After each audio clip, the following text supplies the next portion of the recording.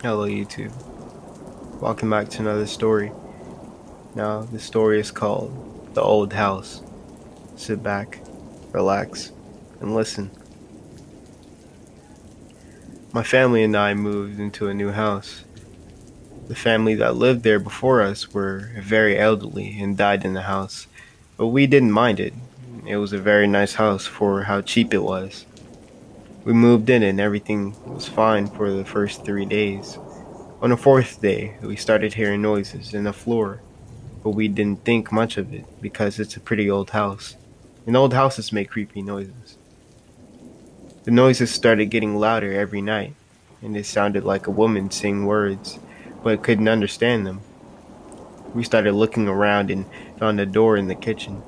Behind the paint, it was sealed up, so my dad and I opened up the door and went into the basement, and what we found was horrifying.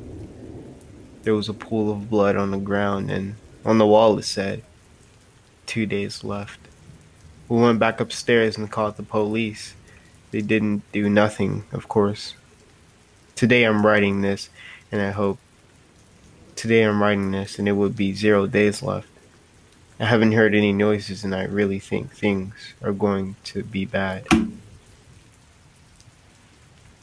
This next story is called My Disembodied Head.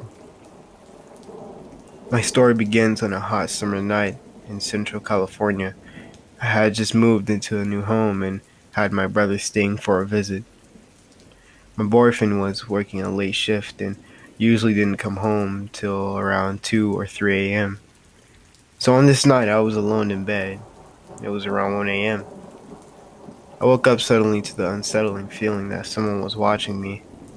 The window directly next to my side of the bed faces the backyard, and I had the window open and blinds drawn in in the hope of some kind of breeze.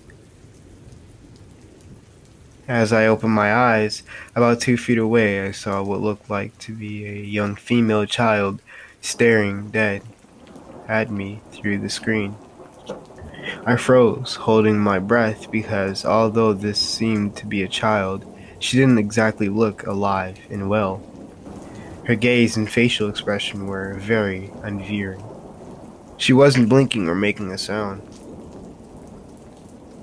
I couldn't see more than just a face. No body seemed to be there, as if it was just a floating head. Thinking it to be a mix of a dream somehow being projected into reality, or my eyes playing tricks on me, I blinked a couple of times thinking she would disappear, but she didn't. I jumped out of bed and quickly shut the blinds. I paced in a circle near the window, wondering if I should open it again and see if she was gone, but I was terrified it'd be like a jump scare in a movie and something would burst through the screen. I sat on the bed for a minute, staring at the shut blinds, totally freaked out and in disbelief of what was happening. Although I've had many paranormal experiences, I've never actually seen a ghost face to face. After I stopped having a mini panic attack, I woke up my brother in the living room and told him what I had seen. He, half asleep, jumped off the couch thinking it was an intruder and immediately ran out of the backyard to look. He looked all around the bushes and even went out the front yard to look if he could see anyone fleeing the area. He found no one, and we couldn't even debunk the situation. I've never had anything super creepy happen in this home, although the house is pretty old, so I wouldn't doubt the possibility of there being a death in the home or the property. Some nights when I'm laying in my bed, I wonder if I'll ever see her again, peeking through my blinds. But needless to say, I haven't slept with my window open ever again, even on the most pleasant of nights. This next story is called Betty the Doll. I moved my family to a new house after a job promotion. We picked an antique 2-story house on a quiet country road with hardly any neighbors. My wife and I fell in love with the new home immediately. We wondered why the original owners just stopped and left. A little girl was exploring every secret the house had to offer. She opened every door, checked every room, lifted up every carpet. She found nothing interesting until she found a small door by the stairs. She opened it to find a fully dressed porcelain doll. She eyed it with interest and showed it to us. My wife and I decided it must have been from the previous owners and debated if we should contact them. Our daughter protested, saying that she would take care of her. We relented on the issue, and she named the doll Betty. Out of all her toys and games, she loved Betty the most. She did everything with her, even had a full-length talks with her, and even gave her a voice. We always had an extra seat at the table for Betty to eat with us. With hardly any other kids around, I think my little girl really made a friend in Betty when she had none. She was very possessive with Betty as well. Anytime we tried separating them, our daughter would start throwing a fit. One night we told her Betty wouldn't join us for dinner, and she threw her dinner plate on the floor and screamed at us. We sent her to her room without Betty, but we locked in the tiny room she came from. I walked past the stairs later that night to find the tiny door open. I went right to my daughter's room thinking that she must have snuck downstairs to get Betty. Sure enough, I found Betty sitting on her bed, staring at the doorway. I went over to pick the doll up by its neck. A sharp pain dug into the skin between my thumb and the index finger, and I dropped Betty on the carpeted floor. I looked and found a bite mark on my hand. The pain was sharp and burning. I heard the running of tiny feet behind me and turned to find Betty back on my daughter's bed. Betty hasn't left my daughter's side since then. This next story is called Grandma's House. Hurry before it gets too dark, her mother warned. The candles danced weakly, the source of their movement in an open window in the kitchen.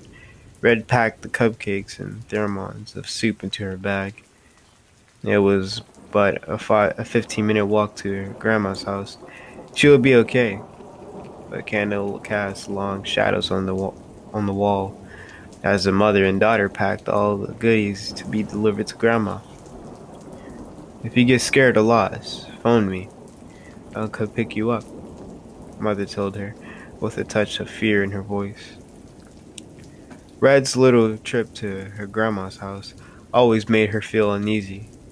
Growing up herself, she heard countless stories of the menses in the woods that preyed on the children. But they were just that, stories. It was getting dark, clouds rolling through the sky and covering the setting sun. This would not be too much of an inconvenience for Red, as her mobile phone was equipped with a built-in flashlight. Gone were the days of children wandering blindly around the dark. Now, she had a phone and enabled her location to be shown to her mother, a flashlight, as well as a local police station on speed dial. All things considered, Mother felt a bit more at ease. Packed and ready, Mother gave Red a kiss on the cheek, coupled with a tight hug and the parting words of, "Be safe, honey. Stay on the path and call me when you get there. I love you." Hood on, bag on back, Red walked out of the door, calling back her love and affection to her mother. Her mother had told her the stories many times and even played over in her head as she walked alone. In every bush she saw, in every corner she walked around, she expected the menacence to be waiting. She could hear its footsteps, keeping pace with hers as she walked. She knew it wasn't really there, but the thoughts were scary at all the time. She pulled around her red hood, a gift from her sweet old grandma, higher up over her head, and continued her brisk walk. Red extracted the wonder of the century from her pocket and pushed the buttons that instructed the device to illuminate her path. It wasn't dark yet, but the bright light was comforting. She glanced over her shoulder, having felt the sensation of someone walking in tandem with her. All that accompanied her was her shadow, breathing a sigh of relief. She set her eyes back upon her path. A blur shot across her path, a few good meters ahead of her, unsure of what it was in the dark. Red began to run. The phone light bounced as she ran, causing the shadows to dance all around her. Maybe it was a dog, she thought, or a raccoon. She didn't know what she saw, but she knew it moved quickly. She wasn't far from Grandma's house now. Maybe she should call her mother, she thought in a panic. Reasoning took over her, and she figured calling her would mean she would have to stop. She certainly was not going to stop with whatever was behind her. Red could feel her face getting hot. She ran, tears began to stream down her face. What if it's a menace? She thought it to herself. This caused her to sob heavily, snot and tears merging as one on her face. She pawed at her eyes, trying to wipe the tears while running as fast as she could. The blur was even more blurry with tears in her eyes.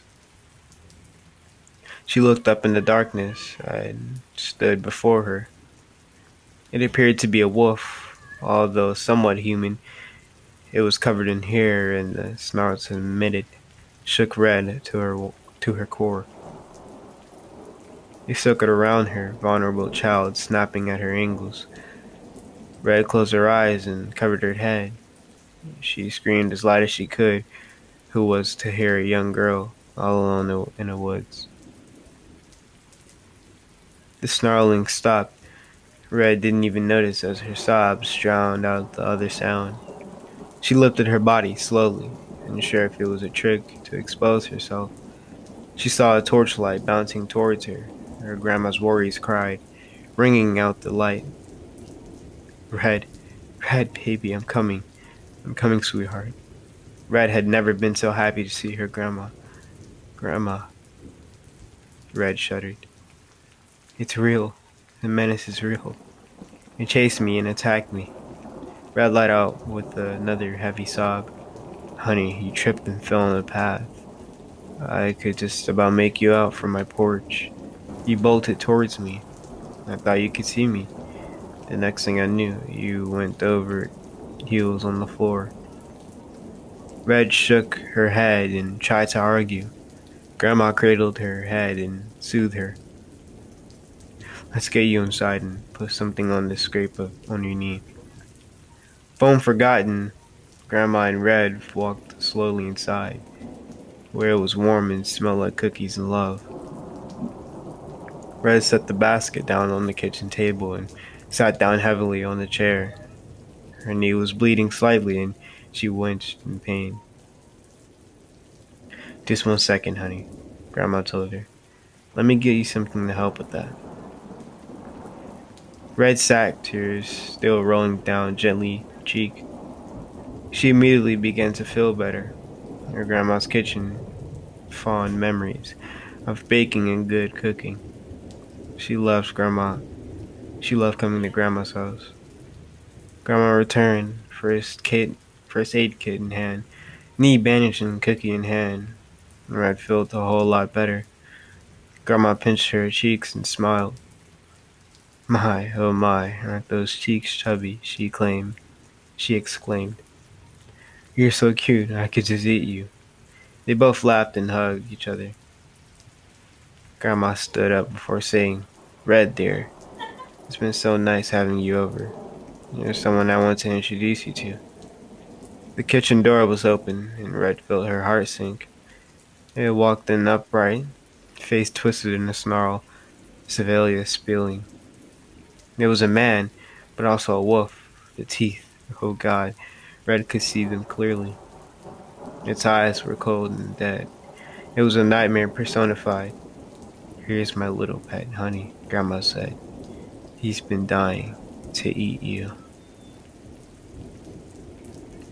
This last story is called The Akuma. I live in Osaka and my name is Mayu.